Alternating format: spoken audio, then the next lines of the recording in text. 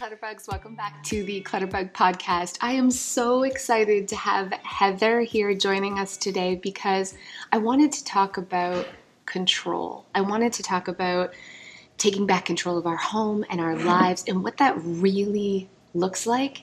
And I think for me, it looked a lot like lowering my expectations and letting go of control. And so Heather actually has an amazing podcast called Mom is in Control. So I think that this is just something awesome that we're going to talk about today. And Heather, you're from the same town as me, so this is exciting for me, so exciting. So please introduce yourself and tell us a little bit about yourself. Hi, Cass. Okay. Yes, I will never forget the day I met you at the post office in our small little town. And I was like, she has a book. Oh my gosh, I want to write a book. And we have little gems in our town. You just got to find them, right? They're not like in your face, but people think we're weird because we're the ones that are vlogging and podcasting. So for everyone listening, I'm Heather Chauvin, as Cass said, founder of the podcast Mom is in Control, and now dying to be a good mother. The interesting part about control is I didn't even know that I was trying to white knuckle control my life. And my into feeling in control of my life was parenting.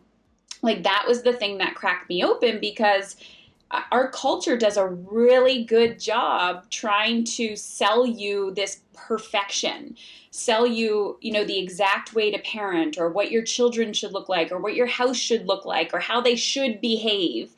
And I bought into it because I was extremely insecure with my mothering because I came into it young and single and on government assistance, living in my mother's basement. And it just really cracked me open. So the women that I support now are seeking that, whether they know it's them. It could be their parenting. It could be a relationship. It could be their business.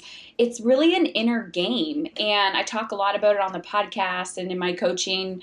But yeah, the essence of feeling in control is not just giving it all up and being like, I don't care and walk away, but this internal locus of control, kind of.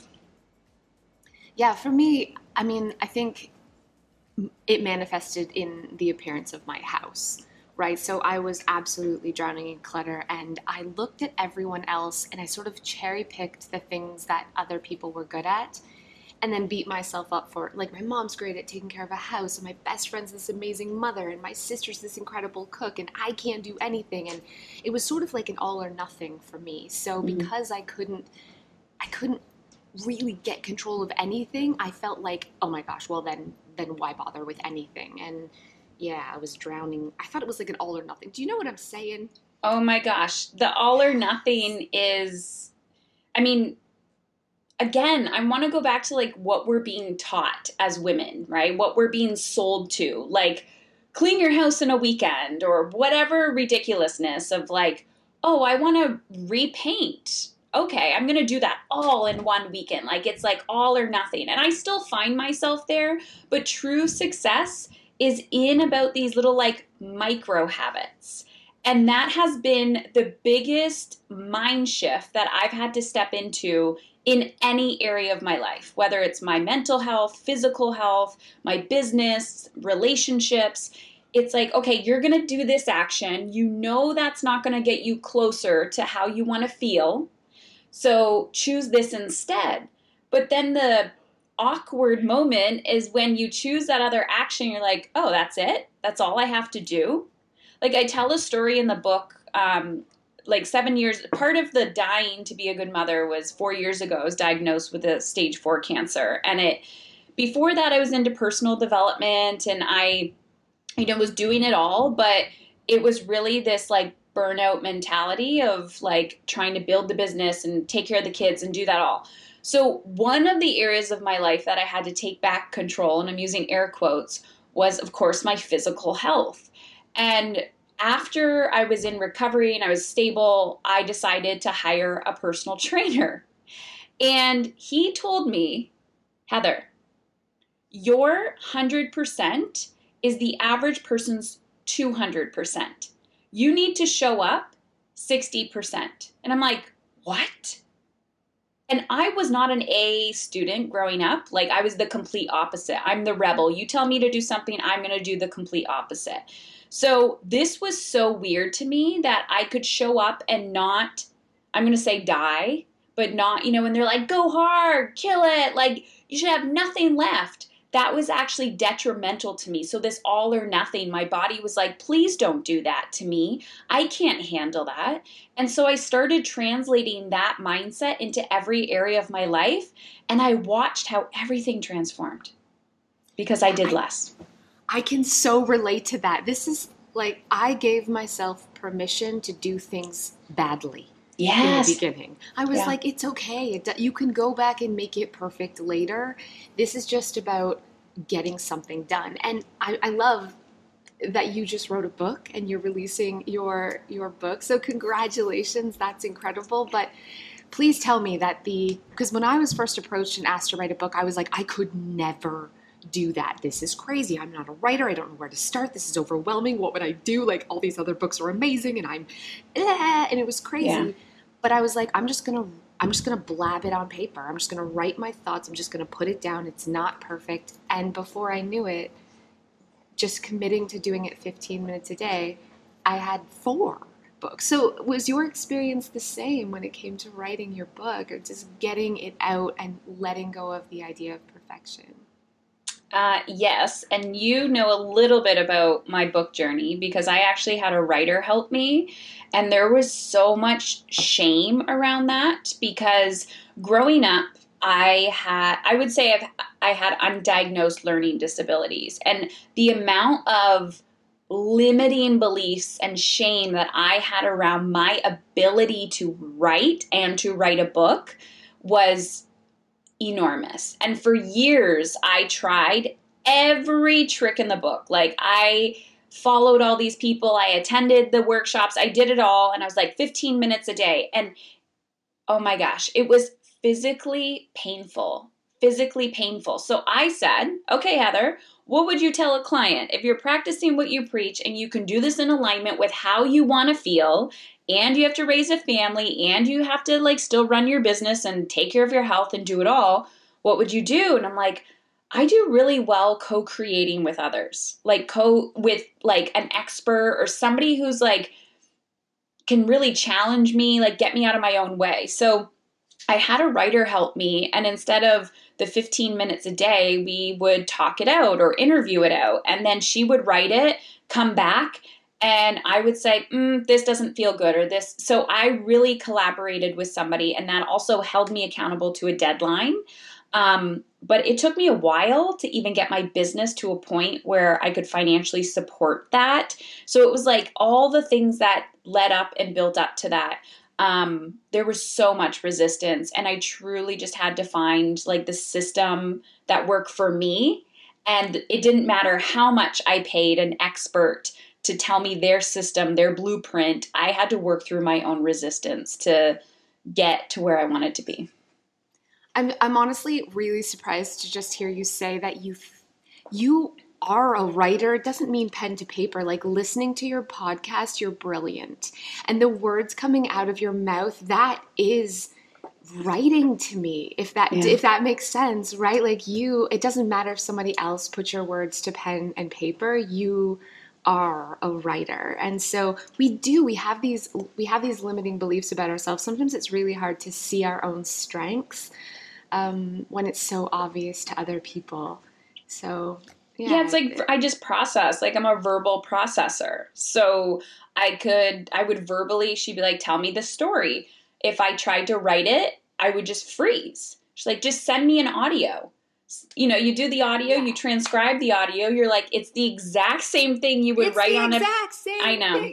But you are writing, you're just not putting pen to paper. And isn't it funny, the stories we tell ourselves? It is funny, and I think everybody listening at home is telling themselves this story too. And I've had Oh, I'm working with clients right now into their home dealing with massive, massive amounts of clutter, and they'll say to me, I can't get rid of anything. I'm really bad at decluttering. I'm terrible. I can't let anything go.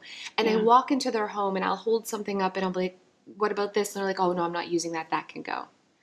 But they never did it because of this story. Like they don't have a problem. They don't struggle. It's this story that they're telling themselves, and they just needed someone outside to show them, to hold up a mirror to them and say, "This is a lie that you're telling yourself, and you got this." Mm-hmm. Yeah. Are you And seeing it that? never goes away. Yeah. New level, new devil, like new learning, new everything. It never goes away. I think you just get, you begin to see how your brain is telling you these lies, how you're telling yourself these stories. And I've surrendered, and I'm sure you have over the time of like being open to saying, okay, I don't know the answer to this. Who can solve the problem for me? Let's go. Let's make it happen. And I just think the more you surrender to that and be like, I don't even need to, this is so overwhelming for me. I don't know where to start. Okay, ask for help. I used to do that all the time. I had my friend come over and she loved cleaning and decluttering. And I would just sit there and she'd be like, what about this? What about this? What about this? And I'm like, I can't believe I'm actually paying you to like sit here and go through my shit. And she's like, I love this. And we got it done. I love it too. You're a coach too. I mean, you do so many things, but you're a coach too. And I just started, I guess, coaching. It seems weird. Is it coaching? Yes, it is coaching. I'm helping people declutter virtually and organize virtually, but it's never about the stuff. I Mm-hmm. really am finding, like, organically, that my job is just to hold up a mirror to them and project back all the good things that they are and all the amazing things they can do, and give them that, just point out, you're struggling with this, but this isn't your real struggle. Let's just break it down and make it easy. And yeah, I assume that's what is that what you do too? Is this your job, just to hold up that mirror to people? Yeah, over the years, so my background is actually in social work. And then I was kind of into therapy, and I wanted to transition out of that because there was like, are we going to focus on the problem or are we going to focus on the solution? And so when I went online and I started talking about this, I thought, okay, this is a whole new, a whole new set of tools, a whole new way of seeing the world. And it truly is about reminding people, like, you know how you want to feel, right? I always say to people, they're like, I don't know what I want. I'm like, you do, because you know what you don't want, and you know what you don't how you don't want to feel. What's the opposite of that? And so maybe you just never had it before and you don't believe that it's possible. So you're putting a roadblock in the way. But I truly believe, as it doesn't matter who you are, a coach, a friend, a therapist, a sister, like a mother, who cares? You're a human being. When we all can step into this like life-giving energy, this like the mirroring, showing possibility to other people in whatever modality you choose, this is how we're going to change the world. This is how things get better when you have like a room full of women who are like, I see what you can't see. You're getting in your own way, and we're all here to lift each other up. And that's how not only am I working with my clients in that capacity, but also how I've shifted my parenting, right? Instead of doing for my children and being like, oh my gosh, I got to do this from a place of fear or guilt, I'm going to say, I see you're having a really difficult time, and I know you are capable of doing this. Let's try it together, or you try it. Yeah, express your big emotions, but I'm going to continue to believe in you, and I'm going to show you the way. But you got to do the work. You have to show up. And it's the same thing as being a boss. It's the same thing as being a friend. It's really about how you lead your life. I love that. Yeah, you know that I'm gone from my children right now, and it's been over 2 weeks. And I mean, I thought that I was giving my kids independence, but now that my husband's completely in control, it's a whole new ball game. My Yeah. kids are making dinner every night. They're the ones cleaning the whole house. He's like, I need your help, guys. I need your help. Can you make dinner? And they're just completely start to finish doing their own, where I am in there and helping and guiding and taking away their confidence, taking away their ability to succeed because I'm so afraid they might fail. And I Hmm. don't want them to feel bad about failing, so I'm not letting them succeed. And so this has been eye-opening for me as a parent. It really has, because my husband's not sort of micromanaging them. And I Hmm. never thought that I was micromanaging them, but seeing how they're thriving without me there is going to change how I'm parenting when we get back together. So, And it changes your definition of like, who am I in this family? Like, how do I show up? And you get energy back, you get time back. And sometimes it's like I know as my children go into new developmental phases, I'm like, oh crap, now I need to change and pivot.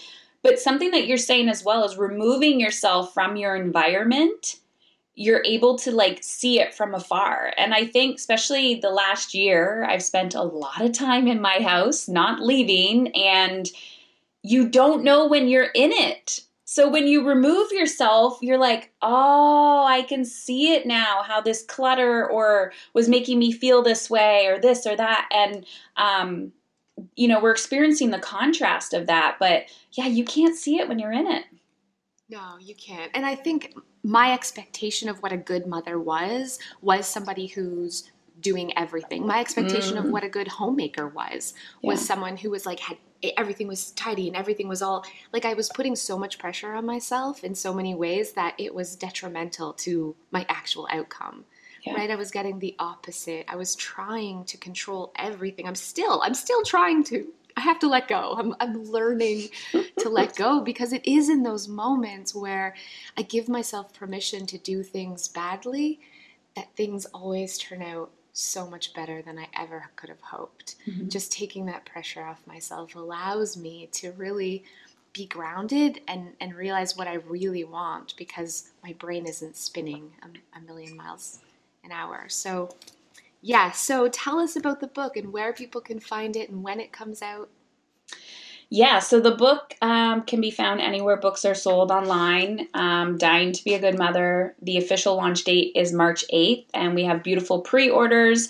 But if you go to dyingtobeagoodmother.com, we also have a 27-page workbook that you can download for free, and then it will take you to the book page. So we have all the links of where you can purchase. And I will be doing a lot of like virtual book clubs and things like that over the year. So yeah, it's really about, people always ask like dying to be a good mother. What's the essence of that? And it's a prescriptive memoir. So I'm talking about my journey through cancer, but also mothering and how I truly believe that our children's behavior is a language. It's not here to drive us crazy. It's here to wake us up. And dying to be good is really about, this conversation of how we're cutting off parts of ourselves or expectations that we're putting on ourselves to be good in the world when really it's dropping the expectation and saying, who do I want to be and how do I want to feel?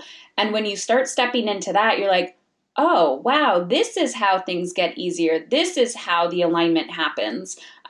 It's incredibly uncomfortable to do that. We're not taught to feel our feelings or how to process them. So I explain that in the book as well. And I really just want women to know they're not alone, but also, have a really good read, but don't feel like they're failing while they're reading the book. We all have those parenting books that are like, okay, you're in the moment, you're like, what was that strategy on page 200? Crap, I don't remember. So I want you to feel in control of your life on your own terms.